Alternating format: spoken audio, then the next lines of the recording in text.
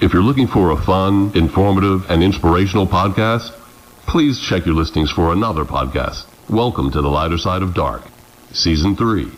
Two of the world's greatest podcasters could not make it this evening. Instead, here are your hosts, Solio and Smith.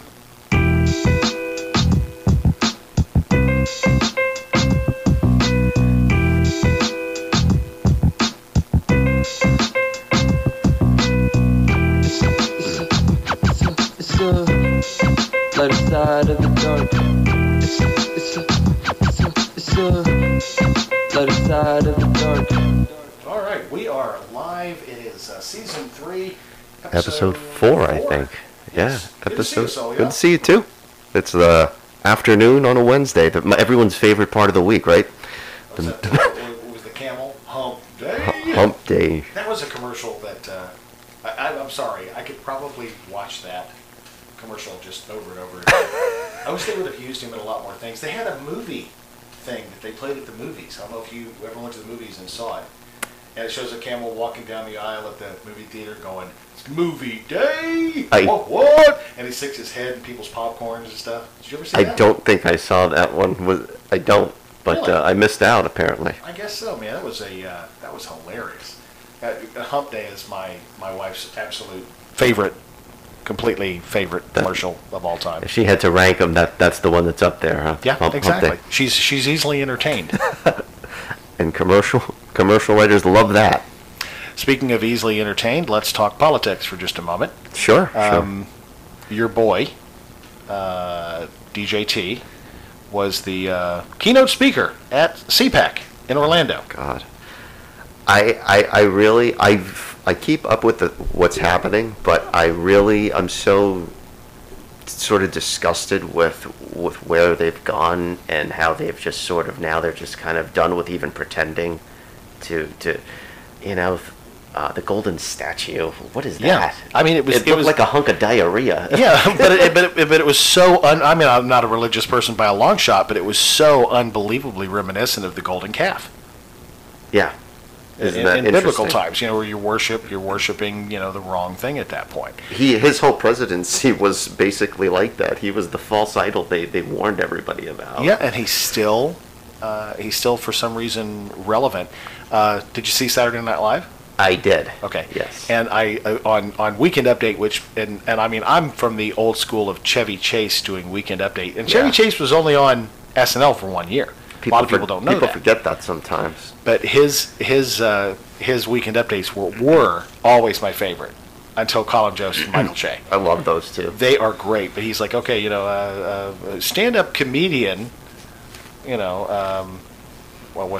why did I draw a blank on his name? The senator from Texas. Oh, Ted Cruz. Ted Cruz, yeah. He decided to do his 30-minute set for his new Netflix comedy special. He's like, Orlando is awesome. He goes, what kind of grown man yells Orlando is awesome? You should check his hard drive. God, yeah, exactly. And then he's like, well, Orlando's great, not as good as Cancun. And then Colin Jost busts in and goes, wait, no. You don't get to be a part of that joke. Right. Okay, that's ours. You don't get to be a part of making fun of yourself, self-deprecation. Right, that's not he has no clue, and it shows the complete lack of empathy or how out of touch people are.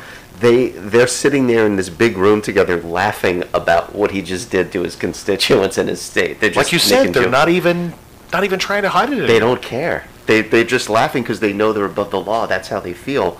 And yet, interestingly enough, still nothing is being done. Donald Trump is, for some reason, still walking around free. What happened the last 4 years of tax? I thought the New York DA was going to be all over this. So how much more airtight can a case get? How do we take this guy down? He's still not faced any repercussions at all. Neither have any of the senators that were part of the insurrection. That's a little terrifying. To think that we're just sort of do like it's the white elephant in the room. We live in a really, really weird society right now. I know somebody who was fired from his job recently, and the crux of the reason why he was fired was twofold. He was fired because he was leaving one particular retail establishment store and being promoted and moving to another in that same franchise chain. And he really enjoyed working with the people, so he left a note up on the board talking about how much he really loved working with the people, how much he loved the people that he worked with, stay together, work as a family. Even though I'm leaving, I just want to let you guys know that I love you, care about you, wish you nothing but the best. Yeah. Corporate said, no, that was horrible, you can't use the word love. Love is horrible. And he's like, yeah, well, I love pumpkin pie. It doesn't mean I'm having a relationship with it. And the other thing he did is he was goofing around in the back room of the establishment where there are cameras, where he's management. He knows where the cameras are. He was actually on purpose dancing in front of the camera on his last night there, like a little send-off.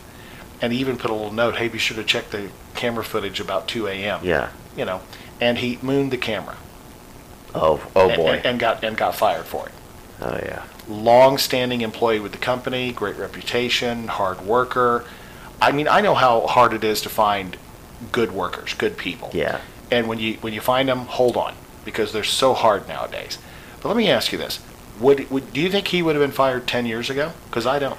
10 years ago, that's about where things started to shift. That's probably a good question, because 20, definitely not, and any further back, no.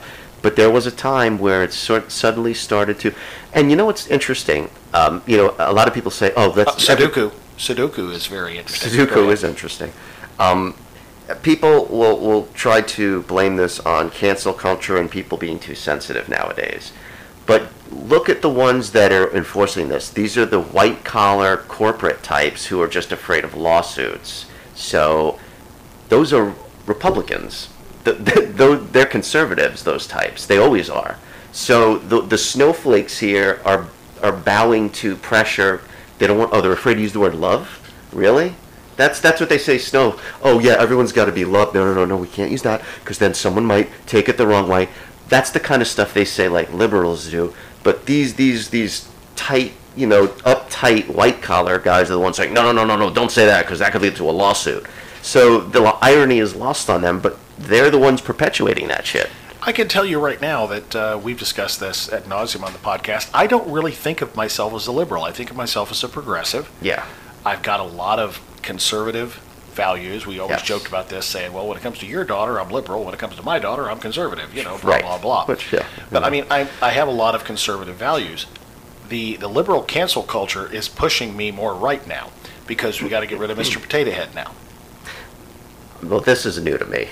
What Mr. Potato Head's got to go now? And who's behind this? And could this be, again, one of the things about information warfare and the Russians and some of these is they know how to split things. They know how to split people. Mm-hmm. And it would not surprise me to think that they want to split the progressives and the centrist Democrats, so they're doing stuff like that to really emphasize, all right, let's now hit cancel culture, anything to divide people. Yeah, anybody who speaks out is ostracized. Right. And that's how communism ends up getting its foot in the door. Interesting. The Republicans disguise it as, well, no, that's actually capitalism. No, there's a difference. There's a difference between communism and socialism. I can argue that with people till I'm blue in the face, but then I have to realize who I'm arguing with. What about they want to get rid of 6 Dr. Seuss books now? What are the... They supposedly have racial overtones in them. Yeah. That kind of stuff, I'm not really... I really want to know, I guess from a political standpoint, which politicians are the ones leading that charge, because that kind of shit, to me, is a waste of time. It is. There's bigger issues. That is maybe a subset of a bigger issue, racism. Let's address the systemic racism and like how the police are trained right now and that stuff before we start addressing how about getting some money in some Americans' pockets who have fought for a year and tried to make it through? Yeah. I just wonder, I keep thinking, okay, how could Mr. Potato Head be a topic on a news show? How could Dr. Seuss books, who help kids learn to count, who actually help kids learn compassion and empathy? How could this be news? Yes. I agree, Dave. Thank you, totally, Dave. Completely agree with you, my friend. I really do. I mean, it's again focusing on minutia. It's focusing? Focusing on. See, I can't. I'm so angry. I can't. Mount Mushmore. It's Mount Mushmore all over again. My God. Lord knows I never make a mistake on this side of the board. When I get mad, I say N's a lot and M's. but it's focusing on the wrong thing. There's so many bigger issues. To me, that's not even a blip on the radar. I agree. Do you remember when you just spoke about this a few weeks back? Who was it? Was it from Monty Python? Was it who said, "I don't particularly cop trans people"? It was John Cleese. John Cleese. Yeah, who said, "I don't really have anything to say about trans people. I just hope that wherever they are, they're treated." They're treated well, and then he was attacked for it. I think he said something like, "I don't care about them," but in the context of it's not like an issue for him. Yeah. Not, I don't care about them as human beings. They're worthless. People will take something so simple and try. Those people, to me, are neither progressive or liberal. They're just sensitive. I've heard people call them, the Twitter police, but I think of them more as like a Twitter mafia, or a Twitter McCarthyism. Right. Where and I'm going to tell you, there was something a couple weeks ago on Real Time with Bill Maher. I'm going to see. I recorded it on my phone. All right, it's not going to play, but I'll paraphrase.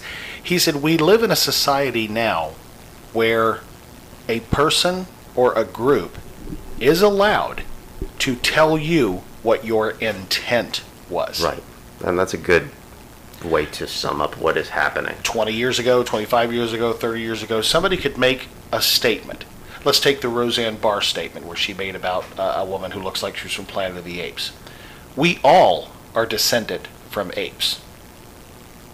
So we all come from that same skeletal bone structure in our skull. We look like that. So if she would have said 25 years ago, "Oh, this chick looks like she's from Planet of the Apes," she could have said, "Well, I'm not saying she's a monkey. I'm just saying that some of her features are where she could look like somebody with makeup from Planet of the Apes." Yeah. Where nowadays, it's no, you said she was a monkey, that was your intent, and you're gone. Yeah, I think that's important to make the distinction. That with this whole cancel culture thing, the part that's taken it too far is when you start looking for the intent. I do agree with, sometimes people are whining about cancel culture because they don't want to face repercussions for the shit they did. I agree. And so there's those people that are used to just gaslighting others and saying, "Come on, no, you're crazy. That's what I just said is not, sorry if you took it the wrong way." But, there are people like that who think cancel culture means that you don't face repercussions. So, right, even within that, we can't even agree on what cancel culture is, because different people who have different agendas will use it for different reasons. Well, let me ask you this. My favorite comedian of all time is Don Rickles. You know that. Yeah. The man had an amazing 60-year career, and he is always asked in every interview, and I would challenge you to find a Don Rickles interview I haven't seen. I would challenge it. He's asked by so many people, "Okay, Don, throughout your career, have you ever gone too far and said something you regret?" And he says, "No. I have always stood by what I said because it was intended lightheartedly as a joke, as a rib, as a poke. I'm a verbal caricature artist. If you've got a big chin, I'm going to say, look at the size of his chin. It looks like a battleship." Yeah. It isn't literally as big as a battleship. That's stupid. It's meant as a joke. But he stood by that. How long would somebody like Don Rickles last now? That's a good question. Because I don't know that they'd get exposure once and that would be it. It's an annoying time right now for humor, with people looking for reasons. Again, I'm not really sure the motivations. I do suspect that there is some information warfare behind it because they know it's a sensitive issue. So let's attack this. But as long as you're consistent, I think, like Don Rickles' whole persona was that. If he felt guilty about one joke, well, then he's got to feel guilty about other jokes, because what does that mean? South Park was always defending that, too. They never regret going after anyone, because everyone has to be fair game. Otherwise, you're saying, whoa, wait, no, religion is above it, guys. You can't start picking and choosing. Yeah. Now, keep in mind, they did their episodes on Scientology, and Chef ended up quitting. I heard a lot of weird things about that after. As a result, though, he said, if you do this episode, I know I'm under contract and I have to be in it, but I'm going to quit if you attack my religion. I read a lot of things that seemed to indicate that Scientology was the ones that got involved in removing him, and that it was sort of not And they made it seem like he was the crazy one, which apparently Scientology is very good at doing, from what I'm seeing about them. You're kidding. So there's more to that story that maybe we should explore that for a future podcast. Is what's the real Paul, story? just put these two hands on these Z meters and let's audit you. And find out about you. Right. But I mean, the episode that South Park did on Scientology, they literally had subtitles running at the bottom to say, "This is the real shit Scientologists believe." I know. And Xenu. yeah, good old Lord Xenu of the intergalactic empire, And L. Ron Hubbard even said, just if you want to be rich, start a religion. And he said it was made up, essentially. Like all this information was out there then. People still found a way to And that episode, though, was so funny in so many different ways because they said, "Oh, Stan, you're the new L. Ron, so write more things." And he goes, "Okay, stop giving money to the church." Whoa, stop. Right. I mean, we want you to write stuff, but dude, that's part of the scam. I mean, part of the religion. Yeah. And then, of course, that was the same episode where Tom Cruise shows up and is angry and he hides in Kyle's closet. And Kyle keeps going, "Tom Cruise, please just come out of the closet." And then John Travolta shows up. "Tom, you got to get out of the closet." Yeah. "Will you come in here with me?" "Okay, John Travolta and Tom Cruise both need to come out of the closet." Right. And it was shameless, and it's okay because they do it with everybody and every topic. I've said South Park solves issues. It does. If you followed the South Park mentality, it would solve so many issues. I think when we look back over the last 20 or 30 years, South Park is probably going to stand out as one of the greatest shows ever to be on television. If you look at how they've matured over the years, but how they've suddenly they attack social issues with brilliant satire. And they do it within 2 weeks. Within 2 weeks. They do it last minute. They have to kind of have that brush of, okay, we got the deadline. When the Terry Schiavo thing was going on in Florida, Yep. that's when they ran the episode of Kenny being kept apart. Yeah. It was while it was going on. And that's why they can be topical and fresh at the time. It's it's all relevant when they're writing it, so it's all good stuff, and it's all it's all coming from a place of inspiration. It may get dated, but when you look back, it's still funny because they got the best material they could, and they just consistently. Did you ever see the original South Park 8-minute? Spirit of Christmas? Yes. Yeah, that was what I first saw. Yeah, I saw that, and I was sitting alone in my office, and I was laughing out loud. Me too. And yet, that is the opposite of what South Park has become. But for them, I think they were maybe college students, and it was a project at the time. Yeah. It was just called The Spirit of Christmas. There was nothing about South Park. Might have been the town, but there wasn't a show called South Park yet. Right. And Cartman, and the voices are even a little different. Well, yeah, because I think they were exaggerated And not developed And it's fully, something yeah. when you're watching a cartoon, you automatically think, okay, children, because there's not a lot of animated adult series. This was even before Family Guy. Yeah. And you had the Flintstones and the Jetsons, but it was very rarely was there a Simpsons. Have been running forever, but the Simpsons to me just has been on too long, I think. Yeah. I haven't watched a new episode of The Simpsons in probably 7 or 8. I did watch the crossover episode between Family Guy and Simpsons, which I thought was genius That's writing. interesting. But when I watched that, I'm watching it, and one of the little kid says a cuss word, and all of a sudden then you hear Cartman go, "Hey, you fucking Jew!" And I'm like, "Whoa!" Out of nowhere, yeah. I'm like, "Whoa, this is crazy." It was, yeah. But it was Spirit of Christmas and Santa fighting Jesus, and what would Brian Boitano do? Because Brian Boitano, the skier, the ice skater, shows up. Just a random homage to a gay figure skater from the late '80s. I think '88 Olympics. And one guy shows up and goes, "Hi, who are you? You're not Brian Boitano. I'm actor Brian Dennehy. You're not who we want. Get the fuck out of here." Yeah, That kind of thing. it had that silliness, but it had such an edge to it that Beavis and Butthead were around in the early '90s. That had a different kind of edge, more of like a stupid teenager, kind of gross and immature. But this was they were gross and immature, but it really had an edge to it. They went right after race, language, religion immediately. Did you see the South Park shit episode? Yes, I did. And how many? They said 130 times. Something like that. Yeah. And they just wanted to prove that it's just a word. If you just get oversaturated with it, it's just a word. It shouldn't be anything to freak anybody out. No, I think it was a smart episode. It wasn't an episode that made me laugh a lot because that started to get a little bit invasive. But I'm glad they did it because I think exactly what you just said. It proves that point. it kind of helps numb the word a little bit over the use. If you overuse it, it loses its impact. Shit at this point might as well just be a something to buy time while you think of what else to say. It's just a filler word. Yeah, because you got cool shit. Yeah, bad shit, it's in the stuff. nice shit. It's stuff. You That's know, all it is. Your shit, my shit. Right. I feel like doing Carlin. And that's it. That's kind of where it's going. But he pointed that out years ago, and even back then it was like, it's just. What was that segment? What was that bit? Oh, your stuff. Your home is just a place. You need a place for your stuff. Yeah. But when you go away on a trip, you take a little bit of your stuff with you, just enough stuff. And then when you get to your vacation, you have to go spend the night across the other side of the island, and you take just a little less of your stuff. And then he goes, people got so much stuff, there's an entire industry for storing somebody else's stuff. And I think he says, like, if someone else's stuff is, like, you call that shit. Yeah. It's like somebody else's shit, but it's your stuff. Yeah, my stuff.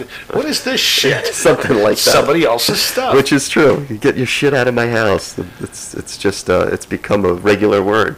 So it was smart. I guess the House passed the stimulus bill in the middle of the night. Knew they were going to have to just do it regardless. Yeah, so now it'll go to the Senate now, and I think it's going to have enough to get through the Senate. We know it will, because it only has to have a simple majority. Right. And if the Democrats hold true to their word, then we'll all be getting. You and your lovely wife will get $2,800, and me and my lovely wife will get $2,800, and we'll just go to the casino and blow it. My wife's got a gambling problem. Oh boy. You would too if you were married to me. She's gambled every day she's been with me. No, that's true. So she gets that thrill. She should get that thrill enough. She shouldn't have to go. She should take that stimulus check. She doesn't have to turn it into. I want to address something, and I wanted to talk to somebody sane, and there wasn't anybody. Well, why'd you put me on the podcast? I was just about to say that. I don't know how I ended up with you, Solio. I act sane. It's a. Gas prices and the relation to the president. Okay. Can we talk about this for a minute? Yeah, sure. On Facebook, several of my, I'll use the term friend, it's really stretched really, really wide, about ready to snap, said, oh, gas prices $2.59. Yeah, thanks, Biden. Oh, Jesus Christ. So I put on there, I hate to break it to you guys, that the president has no direct correlation or effect on gas prices. And then I put a period. That's the end of that, because that's a fact. You're entitled to your own opinion. You're not entitled to your own facts. There's a lot of reasons. And they came back, oh, well, you're just a Biden lover and blah, blah, blah. No, I am absolutely not a Biden lover, but I do understand the economics of the issue. Gas is a commodity. Oil is a commodity. Gas is a derivative of oil. Gas prices are established by the price of oil when we purchase it from OPEC, or even if we're drilling it on our own land. I love it when somebody thinks, well, if we just drill here, we can get off foreign oil. It costs money to drill here. It costs money to refine the oil here. They don't think about it. It's not so simple. It's not going to be any cheaper, except maybe it might be a 10 cents cheaper because it's not being floated over on a big giant Exxon Valdez. Right. And that's why it's good these people aren't running the country, because they can't think beyond the one thing. We'll take it from here. Then we don't buy it from Saudi Arabia. You just put a straw in the ground. Yeah, drill baby. I saw Beverly Hillbillies. He shot an animal and found bubbling crude. So it's got to be real. It. Just get a crazy straw, and then it takes longer. I shake my head and I try, and then that started a cavalcade of idiots coming on there going, oh, well, Biden doesn't care about gas prices. He just cares about lining his son's pockets. Okay, listen, can we focus on just a moment that it is a commodity and that the president has no direct. Now, are there indirect things? Can a president open up oil reserves? He can ask to have the oil reserves opened up, yes, which would cause a slight reduction in gas. But the freezing conditions in Texas kind of screwed up oil production recently. And so I just wanted to let people know that whether you are right-leaning, left-leaning, or just normal, somewhere in the center, I want you to understand that the highest gas prices that have ever been in the United States was $4.11. Bush was president. Yeah. The prices for gas were astronomical under Bush. So I did not go on there and say Oh, gas is $4 a gallon. Thanks, G.W. Bush. Yeah, I remember. Because I knew he had nothing to do with it. Because I had no money in that time frame, and the gas was like twice as expensive eventually as it had ever been. I had worked it into my contracts. We were going to have to start charging travel fees if gas approached $3 a gallon. The poorest I ever was in my adult life was I was like trying to transition between a corporate job and just start over in something that wasn't so structured like that. And that's when gas prices just exploded. I'm like, oh, what a great time. Dude, if you rented a car in Orlando, anywhere near Disney, and you went to a gas station anywhere near Disney, it was $4.76 a gallon. Oh, I could only imagine. Because they knew all them foreigners were going to show up, and you know, over there in them foreign countries, gas is $7 a gallon. Except it ain't by the gallon; it's a liter. Dumb shit. Now Disney's just become like a place for the international rich people to go anyway. Now it's become it's so exorbitant. If you have a family, my God. So it's fine. Whatever they want to do. I did see a comparison the other day that during the first 60 days Trump was president, he played golf 4 times. How many times has Joe played golf? I doubt Joe has played golf. No. And I don't think he will. I don't think he may not even be a golfer, but... Well, they'll say, well, he's not American, so that's why he's not a golfer. He's communist. It's because, Americans golf. When I see you guys driving around with these Confederate flag stickers and Confederate flags on their... I don't see golf bags. No. I don't see a Callaway logo on their T-shirt. No, if anything, you might see a hunting sticker, a bumper sticker, or hunting or fishing Bass Pro. What they don't realize is that, when you play golf, you're always hunting a golf ball. That's true. You know what? You're right. You do more hunting when you you play with me. You know what they'd probably do? They'd probably have a golf bag with like a shotgun in it in case they see a deer. Like a camo golf bag. Man, my mama got this. It's my wedding gift. I love it. I can't ever find it when we go golfing. Yeah, I got this from an old brother was shot while we were playing golf. I thought he was a deer. Well, it works, I'll tell you, man. Good God. Yeah, so I don't care if, he doesn't, he's too busy trying to undo some of the ungodly shit that Trump did for 4 years. It is just, I don't care. I've told several of my friends, I said, listen, I don't claim to just blindly agree with everything Biden will do or has done. I'll challenge it just like I would Trump. Yeah. I mean, the first 8 months Trump was in office, I hate to say it, I kind of gave him the benefit of the doubt. You have to give someone an opportunity and see what the trickle down is going to be. It takes some time to let their changes in their policies take place. Speaking of which, a person asked me the other day if I'd gotten the vaccine. I said, yeah, I'm very fortunate. I've had both of my Moderna shots, doing well, no issues. And the person says, well, you can thank Donald Trump for that. He's the one that got the vaccine going. He's the one that made them, that Defense Production, the Defense Production Act had zero to do with the vaccine, completely. But I realized who I was dealing with. The media, they're lost. I said, so you're telling me that Joe Biden is riding on the remaining coattail of Donald Trump before it completely pulls out of Washington. You're saying that he's getting credit now for the virus because of what Trump did. Is that what you're saying? She said, absolutely. That is exactly what I'm saying. I said, okay. What about when I said to you 4 years ago that during the first 6 to 9 months of any presidency, the current president is living in that president's economy? It's true. Oh, no, that's not the same. I said, no. Obama set Trump up. But at least use another golf analogy. He put the ball on the tee, handed him a big driver, and said, here you go, buddy. Handed him a recovering economy.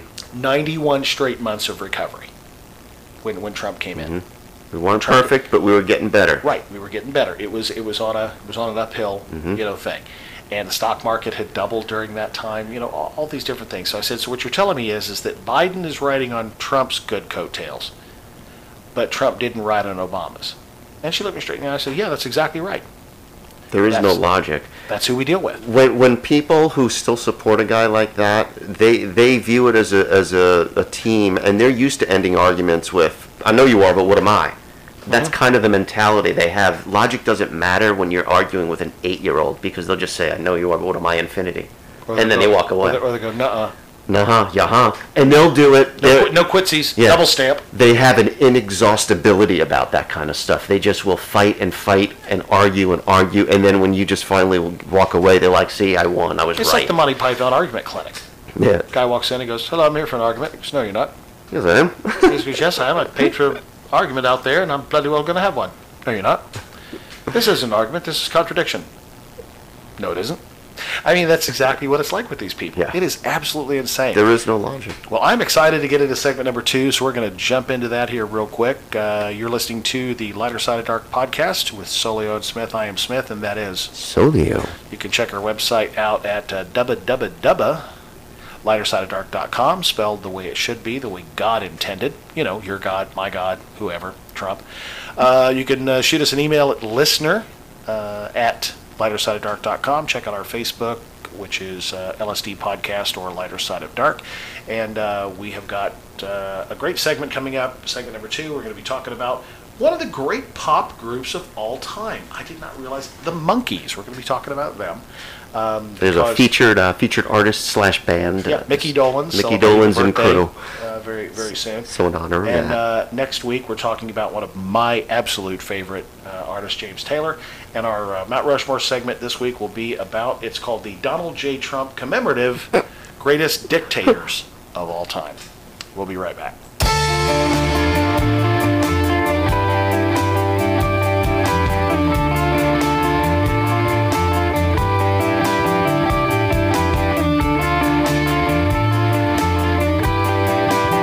You know, we lost a lot of people during the pandemic, which makes me think of those people close to me. What if there was a way to remember them after they're gone? Well, now there is. My Forever Story. With My Forever Story, they come to your loved one, ask them the questions they choose, and in less than an hour, they have their entire life story recorded in their own words, and most importantly, their own voice. It's uploaded to the secure website and made available for all to hear, even future generations. No more trying to remember Grandpa's favorite stories. Now you can hear him talk about them himself. Your kids and your grandkids will be able to listen to your story from their phone or computer anytime. If you think your kids will read your life story, good luck, but they will listen if it's on their phone. Takes less than an hour, and in most cases, it's under $100. Call the toll-free number 866-913-3263 or go to the website my4everstory.com. My Forever Story. Their voice, their words, their story. All staff members wear masks and abide by CDC COVID restriction guidelines. Your safety is our first priority. Hey everyone, this is Solio from the Lighter Side of Dark, and I want to talk about my favorite bakery in the whole world, Cuppy Cakes. If you live in the greater Tampa Bay area and you have a special event coming up, a wedding, birthday, getting off probation, I want you to give them a call, go to their website, check out their work. It is impeccable. They've been around since 2011, and they make the most incredible custom cakes you'll ever see. www.ourcuppycakes.com, where you can find them on Pinterest, Instagram, or Facebook. Check them out today. I promise you won't be disappointed. Cuppy Cakes, where life is sweet.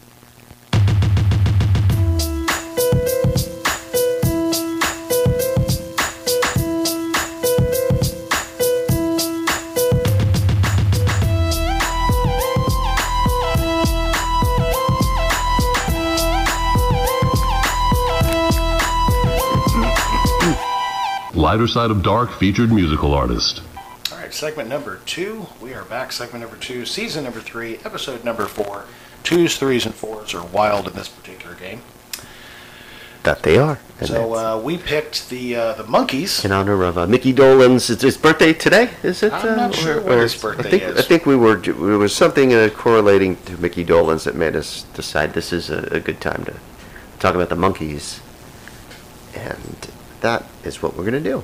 Are you old enough to really remember the Monkees TV show? The Monkees were on in syndication on, I want to say, it might have been Nickelodeon or one of those sort of early cable shows. So they were on a lot, and I didn't watch it regularly, but I did watch it from time to time. So kind of like how the Jeffersons were on, it just weird, certain shows, whether it was the 60s or 70s, just sort of appeared in the early to mid 80s on cable. and they would run them as often as they would run, back in the day, I guess. Or so you can have some crossover. I remember watching them on Saturday morning. Okay, Saturday so was that when they morning- ran initially? Saturday morning cartoon area. Okay. Kind of what it was. Gotcha. Let me get my reading glasses over there. Sure. They're close to you. I'm going to need those. Unlike you, I don't wear glasses. I'm on. Damn time. So yeah, let's see here. The Monkees. We're checking the Bible of Top 40. Certainly. 400 people auditioned. Wow. For the Monkees parts. So they really kind of had all this planned and set up in their head. They just wanted to cast it the right way. Well, they already had Davy Jones because he had this the teen beat girl thing. Gotcha. They had their their sex symbol for the girls to look like their idol. And David Cassidy, they used the same premise when they did the Partridge Family. They already knew they had David Cassidy. Gotcha. Teen heartthrob. Build around the heartthrob. Build around him. Find the punky little brother, Danny Bonaducci. Come to find out his stepmom, Shirley Jones, was the perfect mother. Blah, blah, blah. Right. So, it says here Davy Jones was born December 30th, 1935. And he shared a birthday with Michael Nesmith, who did guitar and vocals. Oh, that's interesting. Peter Tork was born on February 13th. And Mickey Dolenz 3/8. So here we are. We're pretty darn close. Pretty close. Close enough. I think the only ones that are still alive, because I know there's two that are still alive, right? Michael Nesmith and Mickey Dolenz. Did Peter Tork die? Did Peter Tork die? Let's check the Great and Glorious. We're gonna check that. He did. He died in 2019. Yeah, there we go. A shame. That is. He was 77. A sad shame. It's a very, very sad shame. I always did enjoy the Monkees, and I think the theme song. Here we come, walking down the street. We get the funniest looks from everyone we meet. Hey, hey. The Monkey. Oh, Very catchy. Love that theme song. Yeah. Very catchy, sort of. You could see how that would become a very big sing-along. The song that, as they say, put them on the map. The TV show was popular, but they did release this song before the TV show to establish a little credibility. Okay. This is the song that put them on the map. Last Train to Clarksville. Yep, gotta love it. Yeah. Such a Beatles sound. I mean, that's kind of what the idea was. And essentially, they were put together as a parody of the Beatles. Right, like an unsuccessful, like they wanted to be the Beatles. You know what I always thought was funny is how kind of the Beatles changed the spelling to reflect, and it had beat in it now, B-E-A-T, like, oh, beat, like a drum beat. And yet the Monkees, the real spelling of Monkees has keys in it, like piano keys, but they had to kind of change it. They had to change it, or it wouldn't be the opposite.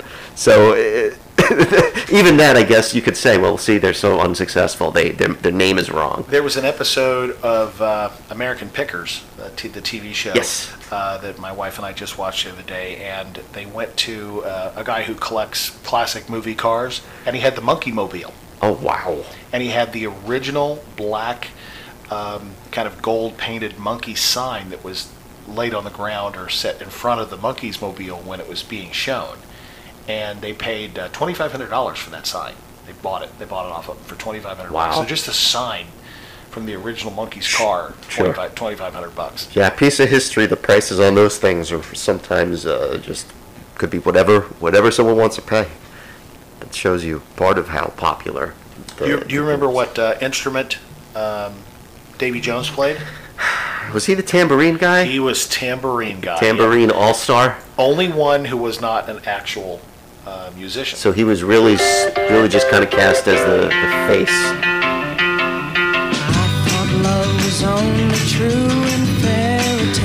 I will say, the tambourine in this song is kind of iconic. It's sort of important. So if it was a Saturday Night Live skit to come out, I think we need more tambourine. More tambourine. Even more so than the cowbell. This was the original cowbell. Wait, Davey, Yeah, let's hear him bang the thing harder. I want to hear more. I think we need more tambourine. But yeah, that is interesting. A tidbit was that he was kind of the one faker, and the others were the real thing. You can cover it if you got enough talent musically around you. They did have a 20-year dry spell. Their last hit was in June of '68, and then they had in August of '86 when they were reborn on MTV. MTV took a big interest in them in the mid-'80s. Oh, yeah, I remember. Resurrected the tour of the Monkees, Okay. in which Michael Nesmith did not come back Interesting. and join. He did not need the money because his mother invented something. Oh, weird. So he was living off that mama money, even though he was part of the Monkees. Do you It's know like, what his mother invented? I'm very interested in learning because it sounds. Liquid paper. Oh wow, whiteout. Michael Nesmith's mother. Well, his money came from his mother. Yeah. Michael Nesmith's mother invented whiteout liquid paper, Wow, and he's living off the whiteout money. whiteout money. Yeah. Usually when you hear whiteout money, you're thinking of Colombia, but in this case, it was. Well, I guess you could still get high off of whiteout. So what am I saying? In your research, did you find any interesting tidbits of people who tried out for the Monkees and didn't get chosen? No, I have not, but I would love to know if there were any famous people that. I guess I didn't realize that they were sort of put together and cast based around Davy Jones as, I guess, the anchor, like you were saying, or how Cassidy was. But that does make it interesting. It's like now go back and see. Sort of most bands form organically. Someone leaves, someone joins, they gain a little popularity. This was a kind of a different situation. Right. Stephen Stills of Crosby, Stills, Okay. Nash and Young Definitely, tried out. definitely a name. Yep. Paul Williams, Okay. the short little actor guy who was in Smokey and the Bandit fame. You may not know this name. I recognize only because I'm definitely a fan. Danny Hutton of Three Dog Night. I don't recognize the name, but of course Right. I know Three Dog Night. And Harry Nilsson, Oh, Without Me, okay. Wow. or Without You, or whatever that song was. Without You, yeah, I think so. And Stills, and I think the front man, John Sebastian from Love and Spoonful, Okay. also tried out. So Now, there's an urban legend about somebody who tried out for the Monkees. It turned out to be completely fabricated. It was a rumor that Charles Manson that would have been had such actually a fun auditioned story. for though. the Monkees. And if he had, and he would have gone on, would the world have been a better place? The Monkees, the show could have gone in a really dark direction. Maybe he would have kind of turned them all into his followers. He would have kidnapped some hot roadie, and then it all would have been a mess. Did you see the movie Once Upon a Time in Hollywood? No. Dude, I have it in there on DVD. I'm going to give it to you before you go. You got to watch it. It's a great Tarantino film Oh, Tarantino is with Brad Pitt and complete blank for the other guy is now. Let's see he's got his go-to. Samuel L. Jackson must make an appearance at some point. I think so. I think he's in every one. He's in all of them. Great movie, but it has to do with the Manson family. So okay. You definitely need to watch it. Yeah, I'll check it out. They did a movie. The Monkees did. It was called Psychedelic, and the movie was called Head. Huh. Colossal flop at the time. What a weird name. Yeah, but it was during the psychedelic period Yeah. and stuff, and it was just absolutely horribly. It's just a massive flop. they just botched it. You thought the Beatles could just show up and they could Right. run 2 hours worth of just pictures of Paul McCartney, and girls would have paid to see it. I mean, and they did movies, Help. But it was written by, of all people, Jack Nicholson. Jack Nicholson wrote the script of the screenplay. That for is the so Monkees movie. weird. Yeah. So he must have just been tripping on LSD, and he's like, "All right, I'm gonna write y'all a script now," and then just boom, and then we ended up with that garbage. Who knew?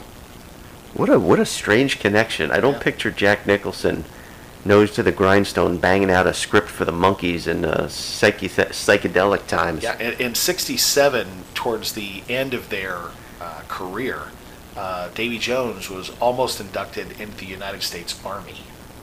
Oh, He weird. filed for immigration and get an immigration visa to become a U.S. citizen. Okay. And he had to sign a paper that 6 months after he was here, he'd be eligible for the draft. Oh, wow. So, You know, they would never let anything like that happen today. not Davy You Jones. talk about the privileged and protected. No. You'll go in a bomb shelter. In all of the episodes, only Peter Tork and Mickey Dolenz appear in every single episode. There was a couple where Davy Jones was on tour, Maybe by busy, himself, kind of thing, and Michael Nesmith was going, I think my mom just invented something really cool, so I don't think I'm going to be there this week. Weird. So yeah, but, How do you do an episode with half of the band? They must have been able to carry it somewhat if it was, but I could see that being an issue. It's supposed to be an ensemble. How many episodes can you really do where half the band is not well, there? in Three's Company, they had Suzanne Summers called on the telephone in 2 or 3 episodes. That was her. Oh, really? Appearing on the episode, they said, okay, if you want more money, great. You still got to at least do some call-in cameo bits here and there until we negotiate it. Speaking of other TV shows, I did not know this. Mickey Dolenz and Michael Nesmith both auditioned to be the Fonz on Happy Days. Oh, wow. Can you believe that? It's always funny to learn about. That might be a good topic one day, is to find who came close to getting certain iconic roles. Like one of the ones I always hear is Tom Selleck was almost Indiana Jones. That was one of those that I've heard. Yes. But that's interesting. I'm not saying Mickey Dolenz was almost, but he tried out. What if? Yeah, how different things would have been. The original father of the Brady Bunch was a famous actor. Drawing a complete blank now on his name too. He was the anyway. I'll come. He was cast initially, or he? Yeah, he was the father, and why am I completely drawing a blank on this? God, I hate when I do this because it's such a great story. He's a famous actor. He's been in tons of military movies. He was in Enemy of the State with Will Smith. Okay. Why am I drawing a complete blank on this guy's name? But he was the original father on the Brady Bunch. I'm actually going to look it up. Yeah, why not? We can always cut this out in post-production. Enemy of the State. All right. Oh, Will Smith was supposed to be Neo in the Matrix movie series. Oh, wow. But he turned it down to do Wild West. Oh, whoops. So Gene Hackman was originally going to be Mike Brady. Gene Hackman. Dead serious. You can't make this shit up, dude. Wow, Lex Luthor as Mike Brady. Jack Nicholson was supposed to be the father in Meet the Parents instead of Jack Nicholson. Take that back. Nicholson was supposed to be in it instead of Robert De Niro. I definitely could see that because Robert De Niro plays. I could picture Nicholson leaning over at the dinner table. Well, Greg, I've got nipples. You think he could milk me? Absolutely. I mean, I could picture that. Absolutely. He could have definitely played that role. Greg? I've got a little circle of trust, and you're not in it. I mean, I could definitely. It's almost like the role was written for him, but Robert De Niro did a great job, because he was a wise guy, so he could pull off a tough act as a dad too. But Jack Nicholson has a little bit of that extra crazy in there somewhere in the back of his head. Maybe it's just the look on his face. What other famous musician of the time period was also named Davy Jones?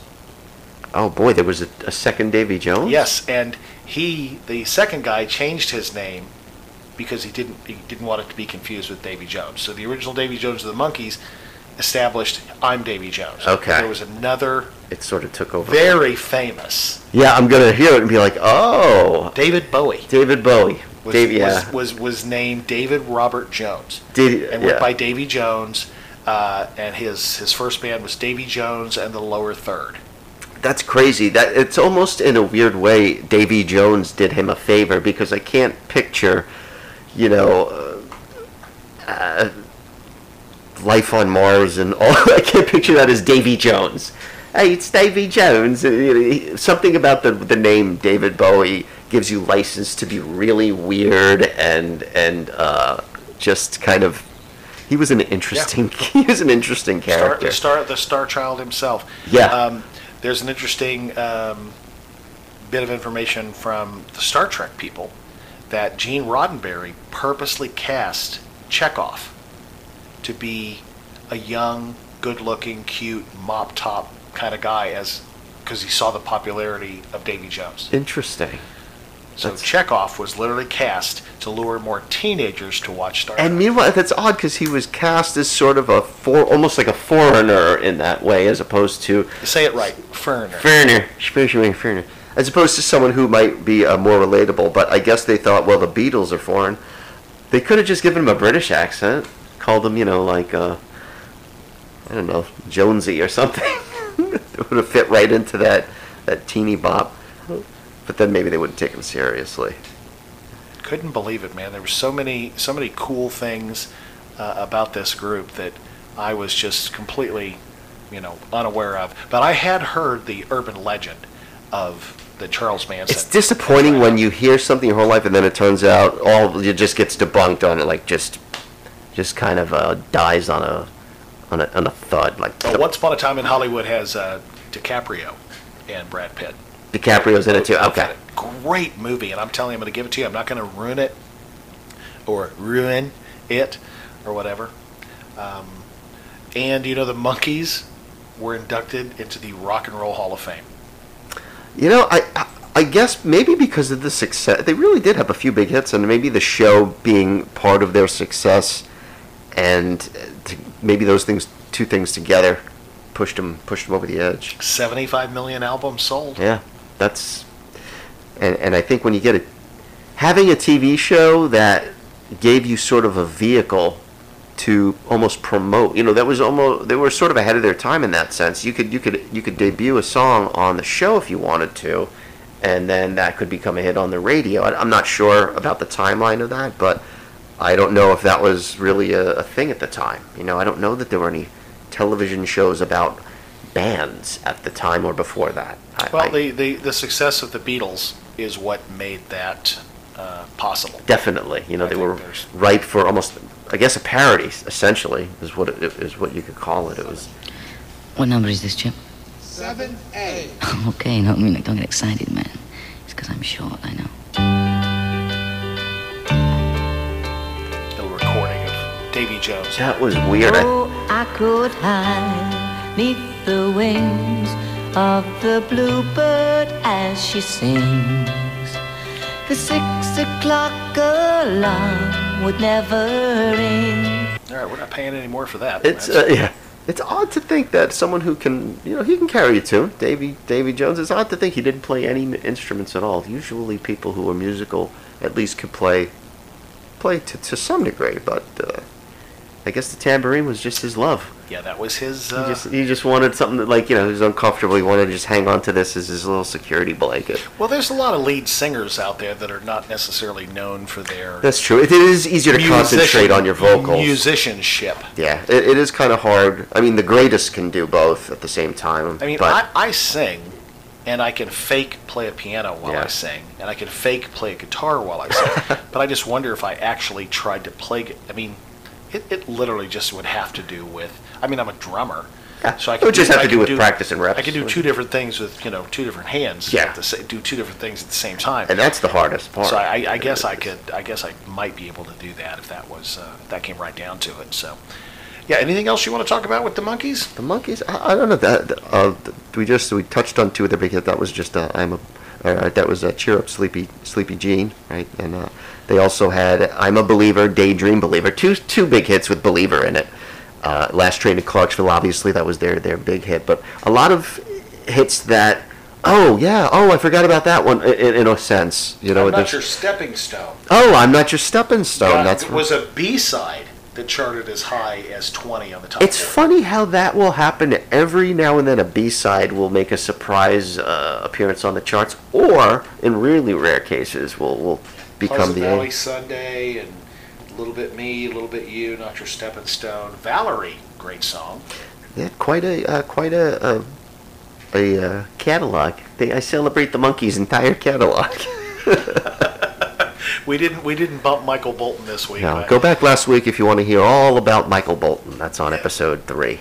You can always go back, depending on wherever you're listening to us, and you can go back and listen to episodes, because, dude, we're like way into season 3 now. We're so much babble. You can go back for hours and hear drivel all day long. It's great.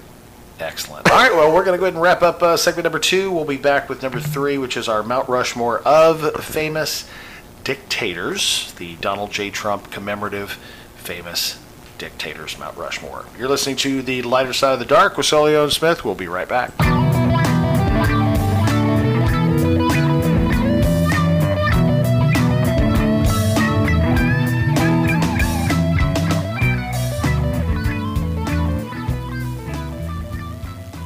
Looking for a unique and different kind of entertainment for your next fun event? Try a real live TV-style game show at your home or your next event. All your favorites, The Feud, Jeopardy, Pyramid, Match Game, The Really Wood Game, and on and on. This is no board game or DVD version. This is the real deal. Full-blown TV setups, just like going to Hollywood, but saving you the trip to the West Coast. All ages love game shows, and styles available to fit all budgets. Call 727-531-8880 or visit the website at gameshowparty.com and plan your next event, being the one everybody will be talking about. Game Show Party, located right here in the Tampa Bay area.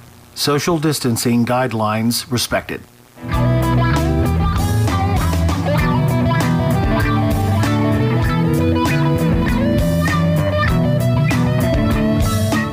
Now it's time for our Mount Rushmore segment, brought to you by Side Splitters Comedy Club in Tampa. We're going to see if Paul's ready for his bit. Paul, who is at Side Splitters Comedy Club ready. this week? It's going to be, if you've ever seen America's Got Talent. As a matter of fact, I have. And if you've ever been in the Orlando, maybe if you're from the Orlando area, Preacher Lawson is Love going him. to be. Love him. He started around the Orlando area, so he was someone who would he'd come by down to Tampa once in a while, and then he got America's Got Talent, and now he's just sort of blown up, and it's good that he still comes back to back into town. What has kind of surprised me about AGT versus AI, American Idol, which I've heard great things about this year's show, but I can't force myself to watch Lionel Richie say the same shit every week, and Right. Katy Perry say the same shit every week, and Yeah. Luke Bryan say the same shit every week. I long for and miss the days of Simon Cowell and Harry Connick, actual people who know something about how to make money in the business. Let me ask you this. Other than Kelly Clarkson and Carrie Underwood and Adam Lambert maybe fronting for Queen. Right, which is it became a niche thing for him. They get 20 years of this show.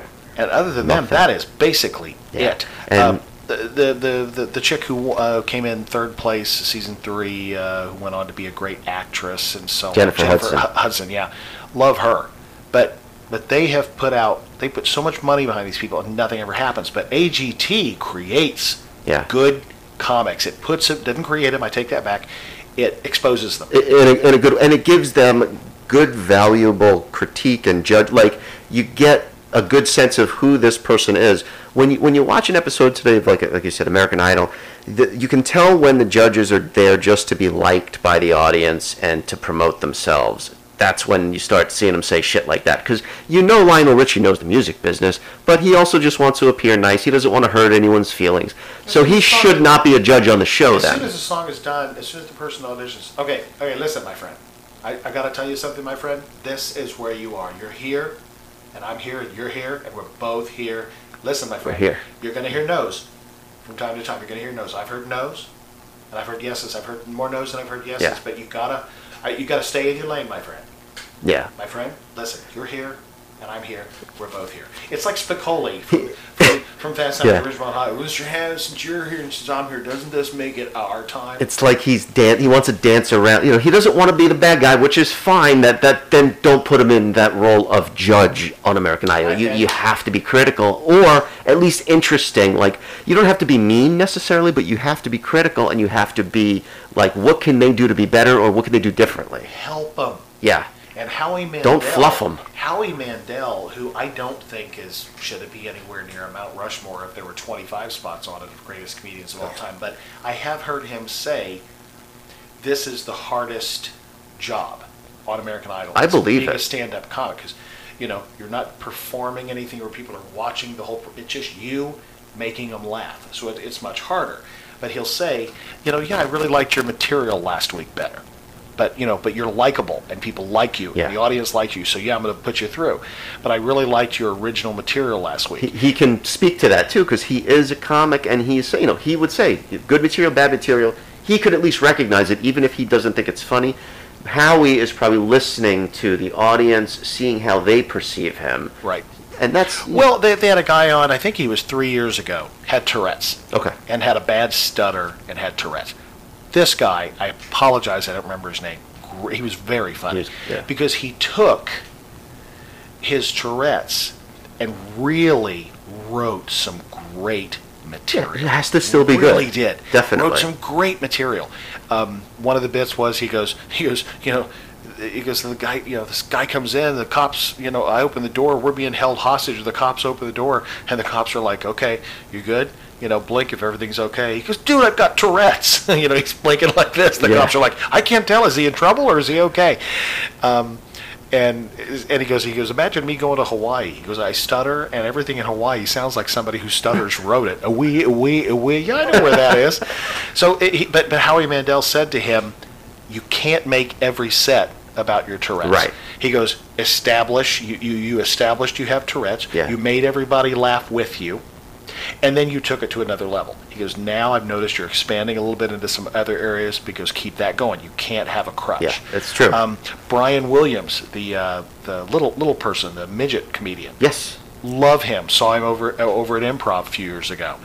And he was great because, his perspective is, I'm a midget. This is the view of my comedy and my humor from like 3.5 feet tall. Yeah. And I love comedians who accept their lot in life and build on it. But Eddie Murphy, for as many stand-ups as he did, it wasn't always about black people. Richard Pryor wasn't always about black people. And same with Jeff Foxworthy, it wasn't always about rednecks with him. He had that drawl in his voice as his delivery. Right. That was kind of his maybe his identity, but Dennis Miller, sarcastic. And elitist way he talks, but anyway. So Preacher Lawson, I would highly recommend it if you guys are listening anytime between now and this weekend. Get tickets to see him. Yeah, no, Really you'll good. love Preacher. All right, well, let's talk about our Mount Rushmore segment, the Donald J. Trump commemorative greatest dictators of all time. Dictators. Ugh, I don't want to hear Donald J. Trump and greatest in the same sentence ever. Now, on my list, I went way back. I think we should go way back. I went way back. But I guess you're saying you're going to go into maybe like what territory, like pre Genghis or whatever. You want to go first, or am I going first? Let's see. Who do I want to start with? Are we saying greatest dictators, or are we just going to say most greatest is a hard word to use when I'm referring. Change it. Most effective. Most infamous. Most infamous. Maybe we'll do that. Most infamous. Should we start with Adolf Hitler then? I think so. I think he's definitely on my list. Yeah, I mean, in terms of infamy, in terms of some of the similarities and some of the comparisons. That is the guy who completely ruined the Charlie Chaplin mustache. He did. Imagine the number of people that probably would have eventually had that mustache, but Yeah. Hitler ruined it for everybody. It's true. That's how famous he is. He single-handedly ruined a facial style on your lip. A mustache is no longer used. Why wasn't it called? I mean, I've heard people call it the Hitler mustache. Yeah. Why isn't it just called the Hitler? I think that's what people call it in just like colloquialism. Rock ballady. Yeah, I don't know what else it's called. I'm sure there's a real name for it. I'm not sure that I know the actual name other than, Charlie Chaplin had the Hitler mustache before Hitler. That's how I would hear it described. I'll tell you what. While you're talking about Hitler, I'm going to look it up. We're going to look up. This is the kind of extensive research that we're willing to do here at the Lighter Side of Dark. Which, by the way, you can find us at the lightersideofdark.com. All together, all one word, all spelled normally like a human being would. Lighter Side of Dark. Or you can go to Facebook, type in LSD Podcast. You know what it's actually called? The toothbrush. It does look like a toothbrush. It's called a toothbrush mustache. That's made famous in Germany. I think that makes it even funnier. Hitler was wearing a toothbrush. The toothbrush mustache. Wow. All right. So, Mr. Dictator with the toothbrush. Mount Muffboard with the toothbrush. Hi, everybody. There were different nicknames. One of the German derivation nicknames was the Zweilfinger, That's which is two finger. Oh, okay. So Zweilfinger. It's like two fingers of scotch, but Yes, your two fingers exactly. on your lips. But if you saw Inglourious Bastards, this is the German 3, not this. This is the German 3. Yes. It was another nickname, the Snot Break. This disgusting but effective. The Snot Break. And Wonderful. then, of course, after the rise of Charlie Chaplin, it was known as a Chaplin. But it's a toothbrush mustache is what it's officially called. Well, that's good to know that the most important part of Adolf Hitler. Forget about the extermination of the Jews. We're really focused on his mustache. Yeah, it depends on. I mean, if you've got a Confederate flag on your truck, you're thinking it didn't even happen. Right. That's true. So yeah, Adolf and his attempted extermination. Scary, kind of how he almost rose to power. The beer hall putsch, which a lot of people are comparing to the Capitol insurrection. He got arrested, but he got off fairly lightly, considering. I think he served about 10 years, and then what do you know? He rose to power after that. Came right back. So I certainly hope that does not happen now. let's take that lesson, please, and avoid repeating that one. I know we have a bad habit of repeating history in this world. Maybe that's one we could just sort of skip the repeating of. Learn right there. Like, let's nip that in the bud. All right, I got the second one here that, at least in my opinion, should be considered one of the most infamous dictators of all time, Mao Zedong. Mao Zedong. Chairman Mao. I'm telling you, you are definitely a dictator when everybody in the country carries a picture of you in their wallet. That is some, like, first level narcissism and getting them, like, being a cult leader who can be everyone's on board. Mm-hmm. He can strike that much fear into every single human being that, like, you have to have a picture of me, right? So when they say, who's your daddy, you just open that wallet and then you show them, and that's it. I'm Mao. Don't ever forget it. Yep. I'm sure that's how it went. If you say Chairman Mao, everybody knows who you're talking about. He lived until he was almost 80, I think, and he was basically the founding father of the People's Republic of China. So. Which is, again, there's a lot of Chinese folk that are good old Chairman Mao. Chairman Mao. And teenage girls are walking around with a picture of him in their wallet, not Davy Jones. That's true. That is true. Chairman. Who you got for number 3? So we got Adolf and his toothbrush mustache, Chairman Mao with his cool shades and his slick back hair. Who do you got? Who do you got tied on the Rushmore over there, Paul? I'm going back and forth between Stalin and Napoleon, and I'm trying to decide who I want to. Where should I throw? Dude, I'll help you. It's got to be Napoleon. I want to go with Napoleon. The Napoleonic Code. He was a great military general. Who else could be famous for having some sort of severe ulcer of some sort that makes you just, everyone knows you tuck your shirt in. Yeah. But, he was like 5 foot or 5'1" or 5'2", dinky little dude. Right. He even has the complex named after him. He was shorter. I guess I don't know if he was as short as he was made out to be, but I think he probably was short by general standards. But he really, he did a lot for France by setting the Napoleonic Code in the post-revolution when it came to, like, setting laws about property, colonial affairs, family rights, individual rights. Those things don't get talked about as often, probably, but he did a lot besides declare himself supreme ruler of France, or whatever term he used. Well, he became the emperor. Emperor. That's Emperor of France. Dictator, emperor, pretty much all about the same thing. Yeah. The emperor is the sexier There is term. no dictator package at Caesar's Palace. No. There's an emperor's There is an package. emperor's. Emperor sounds more regal. Dictator sounds more like an asshole. So I guess you go by emperor. Well, I mean, now it's time to talk about spot number 4, which will, I'm sure, bring up a great deal of debate among both of our listeners. There's a lot of spots left for bad people. I'm kind of torn here. You can kind of lead me down the primrose path here. One that we're all basically very, very familiar with now in 2021, Saddam Hussein. Mm-hmm. But the one that I really want to carve up there is Julius Caesar. Oh, Julius. I didn't even think of Julius Caesar, but he was a dictator. Yeah. And he was so bad that even you, Brutus, really? Even A2, Brutus. like, are you kidding me, Brutus? That would be like, that would be the response today. Like, It would be like watching Mitch McConnell stab Trump in the back. oh God, could you I imagine? would pay for that on pay-per-view. Yeah. Oh, he Then would watch if the it rest of the benefited him. Republican senators and all start that would be so. By the way, this is just a podcast meant for entertainment, not condoning attacking a former president. Disclaimer. Yeah. We are just explaining a parallel between that and that's what happened back in the day. I would say Caesar and Napoleon, they got to be there. I mean, Saddam Hussein's more famous now, but I mean, I wouldn't put Saddam up there. I would put Genghis Khan up there before Saddam Hussein, I think, anyway. But definitely, I think Caesar is. I mean, who else has a palace named after them in Vegas? Yeah, not that many. The calendar.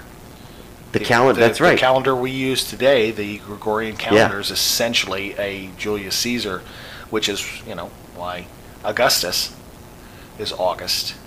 Right. Yeah, and I think that should be part of it. Is how much influence do they still have today? Do they still have any lingering influence, or do you still talk about? Well, you could argue Marxism and Stalinism. You could argue those as isms. Yeah. But they had effect for kind of a short time. And right. Now these dictators can be made famous, overnight because of the internet, because of news, and so on and so forth. If you asked me right now, if you asked me in the 1970s who was the dictator of North Korea, I couldn't have told you. Right. But you ask my kids now, they go, "Oh, Kim Jong-un." Yeah. Hashtag I'm a dictator. You just go to Twitter. It says all the dictators there. There's Donald Trump would say he loves me. We share love letters. Yeah. Kim Jong, Rocket Man. I fell in love with him. I call him Rocket Man, but he loves me. Rocket, Truly loves me. So, if they send anything, they start eating crap with us, the fire and fury like the world has never seen. Didn't happen. Good. Glad. But when somebody talks about how Trump handled Kim Jong-un, I'm like, actually, the previous 3 dictators were also handled by American presidents. They haven't nuked us. They're not going to. Right. We could wipe out North Korea with 7 nuclear strikes.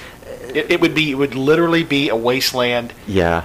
For the rest of history. That's just their dead man's switch, essentially. Oh, you're going to nuke us? All right, fire the nukes. Well, they have nothing. They have no economy. Mutual assured destruction. We would light them up. We would light them up. Yeah, and that's the thing. And they certainly don't have the level of capability that we have. God knows we spend enough money on the military.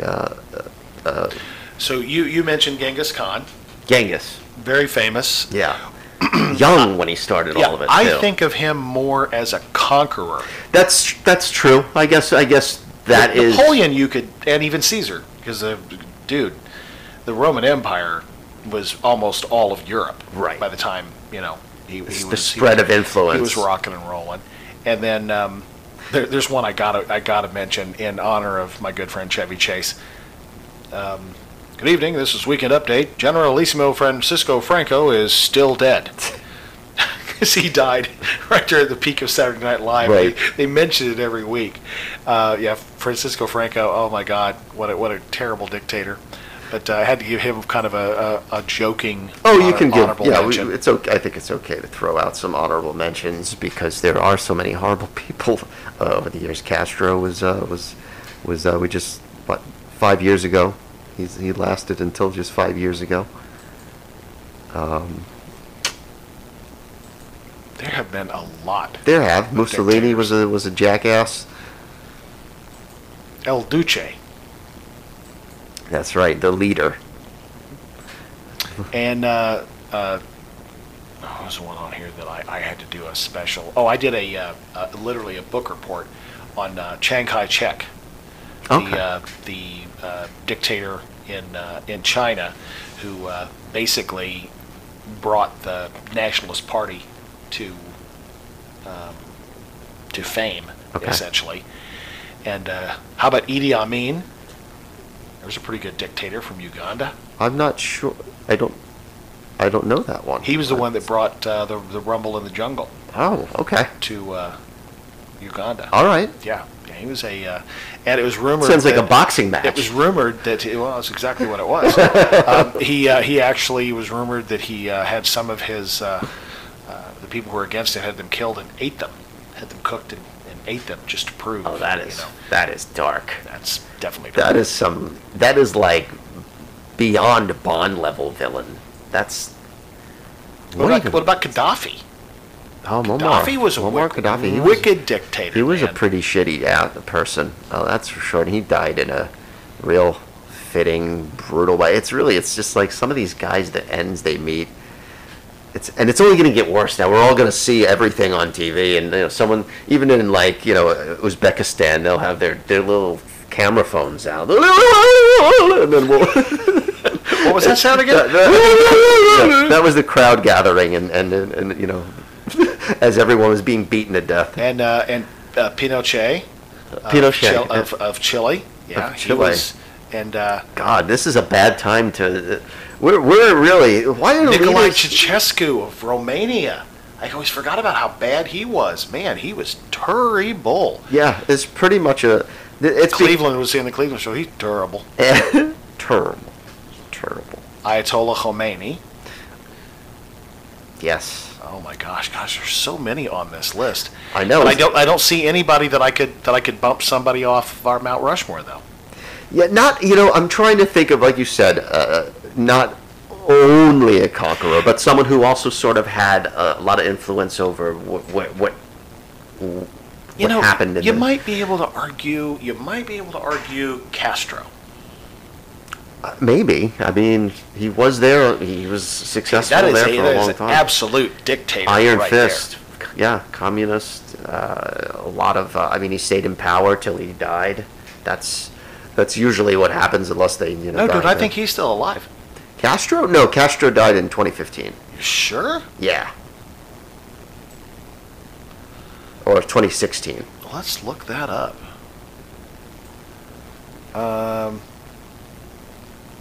Oh, okay. November of 2016. Yeah, this thing I'm looking at on the Great and Glorious Google has everybody's like the year they were born and the year they died. And they never updated him. him. It just says 94. Well, he didn't die that long ago. I mean, that was less than 5 years ago, because 4.5 years ago it was. So he lived to be a ripe old age of 90.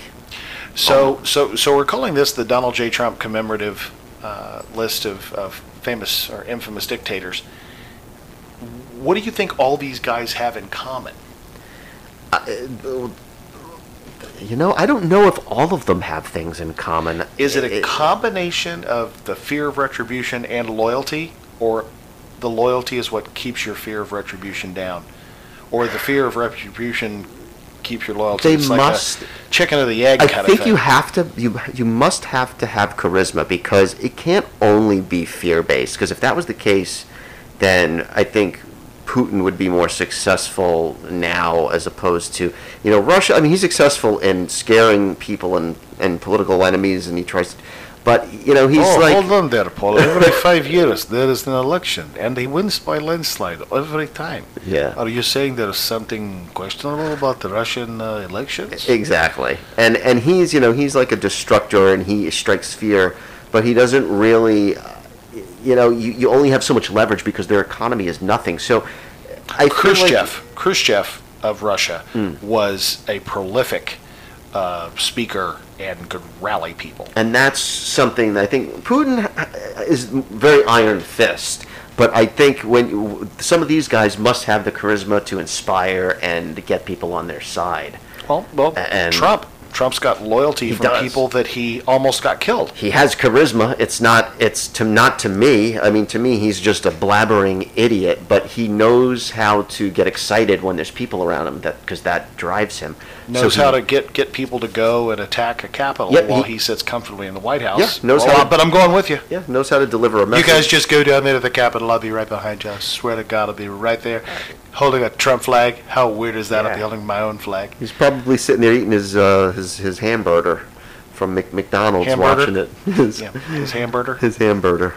But they have to have. I mean, I would imagine some of these people really actually cared about their people, and like how Napoleon with trying to implement some structure to the government. If you're only about power and scaring people, I don't think you even bother with those things. That's why I think that's Putin's a good example of someone who's just wants to scare people. What has he done for Russia? He's trying to follow the what is that doctrine that was written years ago? The basically how to dismantle the West, and I forget what the name of it is now, but it's just you should. The Gene Hackman doctrine. Yeah, the Gene Hackman doctrine. But yeah, he was supposed to be the father on the Brady Bunch. I heard that. That was in an episode of this amazing podcast I heard about Lighter Side of Dark. Lighter Side of Dark. Those season 3, episode 4. Those dark guys. Yeah, I think that dictators have to have, like you said, I think they rise from some type of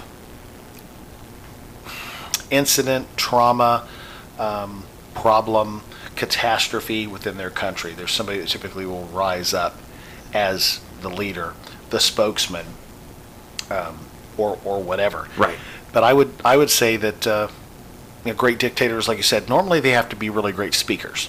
Yeah. Reagan was a great speaker, a great orator, and Trump, like you said, he's got charisma, but he appeals to certain people who have that like-mindedness. Right. And he's the total opposite to, I would say, normal people like me and you. Yeah.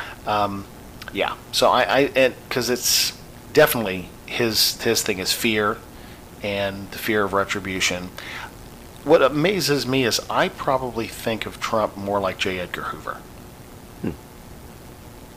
What's the like the parallel? He'll use whatever he has to smear his opponents. Okay. And J. Edgar Hoover had files on everybody. That was Mitch McConnell. That's how he got into power in the first place. He was famously did a real nasty smear campaign at the last minute and was elected and has been in there since. Yeah, the rest is history. But the people that are voting for him, they're from Kentucky. Well, yeah, they don't know no better. They think, well, that's a man. Well, I've often said there's a reason why Indiana doesn't float into Lake Michigan. It's because Kentucky sucks. Oh, boy. Speaking of sucky conditions, the weather has been terrible around the country, except here. Yeah, that's one thing Florida... It's been the Sunshine State the last 2 or 3 weeks. People are, that Arctic wave came down and just completely effed up Texas. Yeah. And we're down here going, well, it's 75 and sunny today. Yeah, we get, no matter, even if there's like a hurricane about 250 down the road, it's just sometimes we're like, wow, these outer bands making it a nice breeze. Mm-hmm. It's 72 and sunny. I guess we do take that for granted a little bit because we have to deal with some of the other people around us here. So it balances out, the weather, but then also the idiots. And we also heard this week that basically we're just getting ready to open up here in Florida. Oh, great! COVID's over. I don't know if you know this. COVID's over. According to the governor to suck this, it's over. The governor who's handing out his vaccines to rich neighborhoods and that's like just out on the table apparently, and it's fine. They don't even try to hide it. They don't even try to hide it. So yeah, of course that sucks for me. I'm not vaccinated. My wife's not vaccinated, and they're about to just act like it's fine. What do they care? They're vaccinated, so people like him, he could give two shits. He just wants his rich friends to be able to open their businesses again. I have an interesting quandary, a dilemma, if you will, a subject. Sure. Things we talk about. I have heard that state prisons have been giving COVID vaccines to prisoners and inmates even before they're giving them to people like you and your wife. That makes no sense. It makes this sense. Maybe not a lot of sense, but it does make this. Protecting the for-profit prison? That is a petri dish where they're all enclosed. And the medical conditions, medical treatment for anything if you're in prison.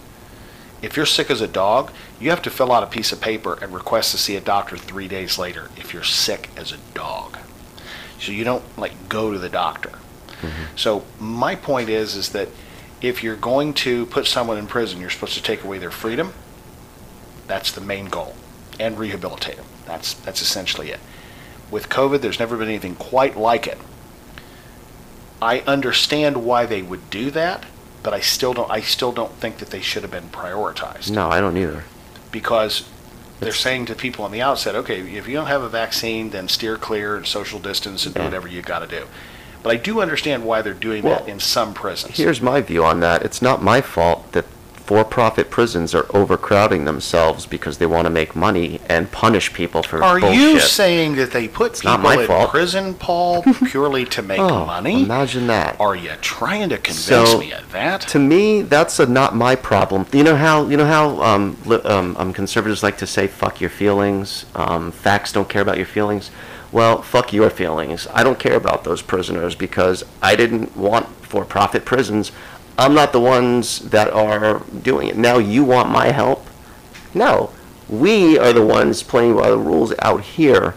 I would love a vaccine. I still work when I get gigs. I am in public. I have to grocery shop. I have to do shit. Why do I get punished? Because they want to keep themselves safe in the petri dish that they created.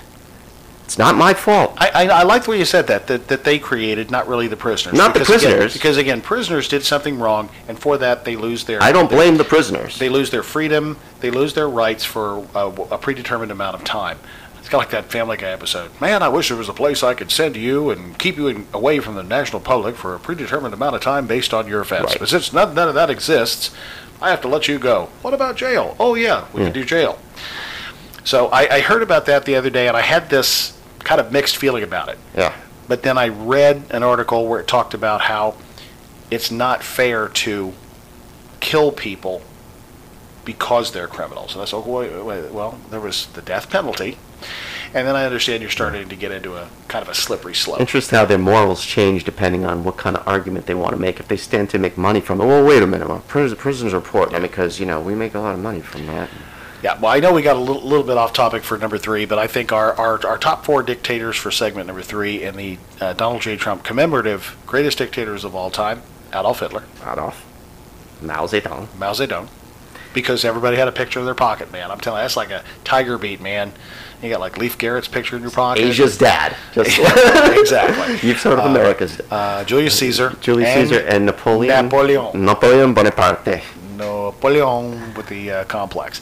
All right, so we talked, where can people follow more of what we're doing? Yeah, go to LSD Podcast if you're on Facebook, which I hate, but, we got to be on it. Go to our website directly if you'd like, lightersideofdark.com. You can listen to us on Spotify.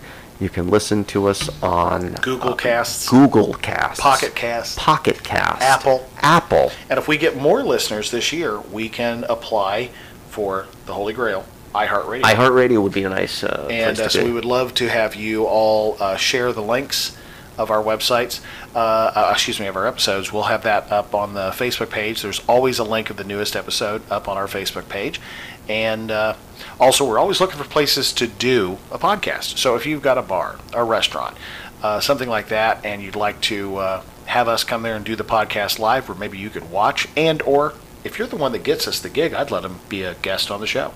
I would let them. That's just the kind of guy I am. Oh, yeah. Well, sure. I would let them. Find out about I got power. Yeah, we could spend 5-10 minutes interviewing this person. We can make a thing out of it. Have them play Shag, Marry, Kill, or we'll make them a feature for that moment. And I thank you for letting us and promote their business, all that stuff.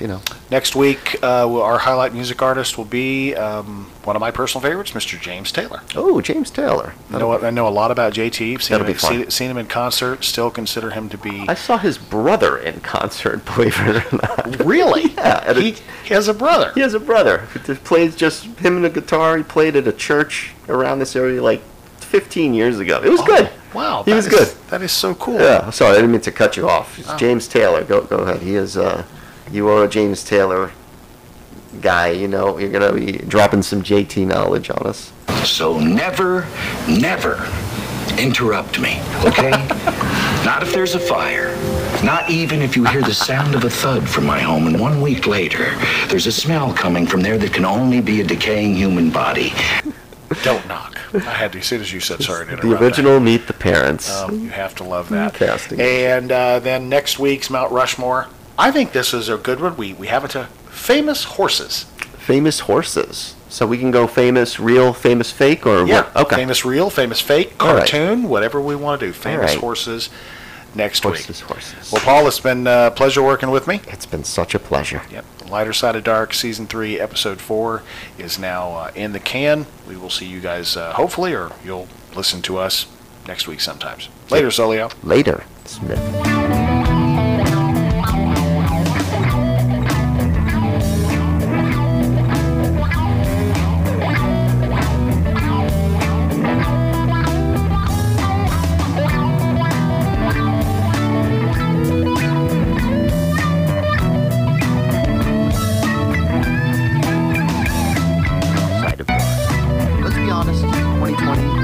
Solio from the lighter, Solio from the lighter, and it's Solio from the lighter, and it's Solio from the lighter side of dark. Let's be honest, 2020 has not been a lot of fun so far, and we could all probably use some laughs. When I need some laughs, my favorite place in the world to be is at Side Splitters Comedy Club in Tampa, Florida.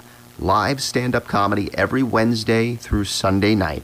Nationally touring acts. There's even acts you've probably never heard of that are hilarious. If you've never seen a live stand-up show, I want you to go. They are so much different in person, and they are so much better.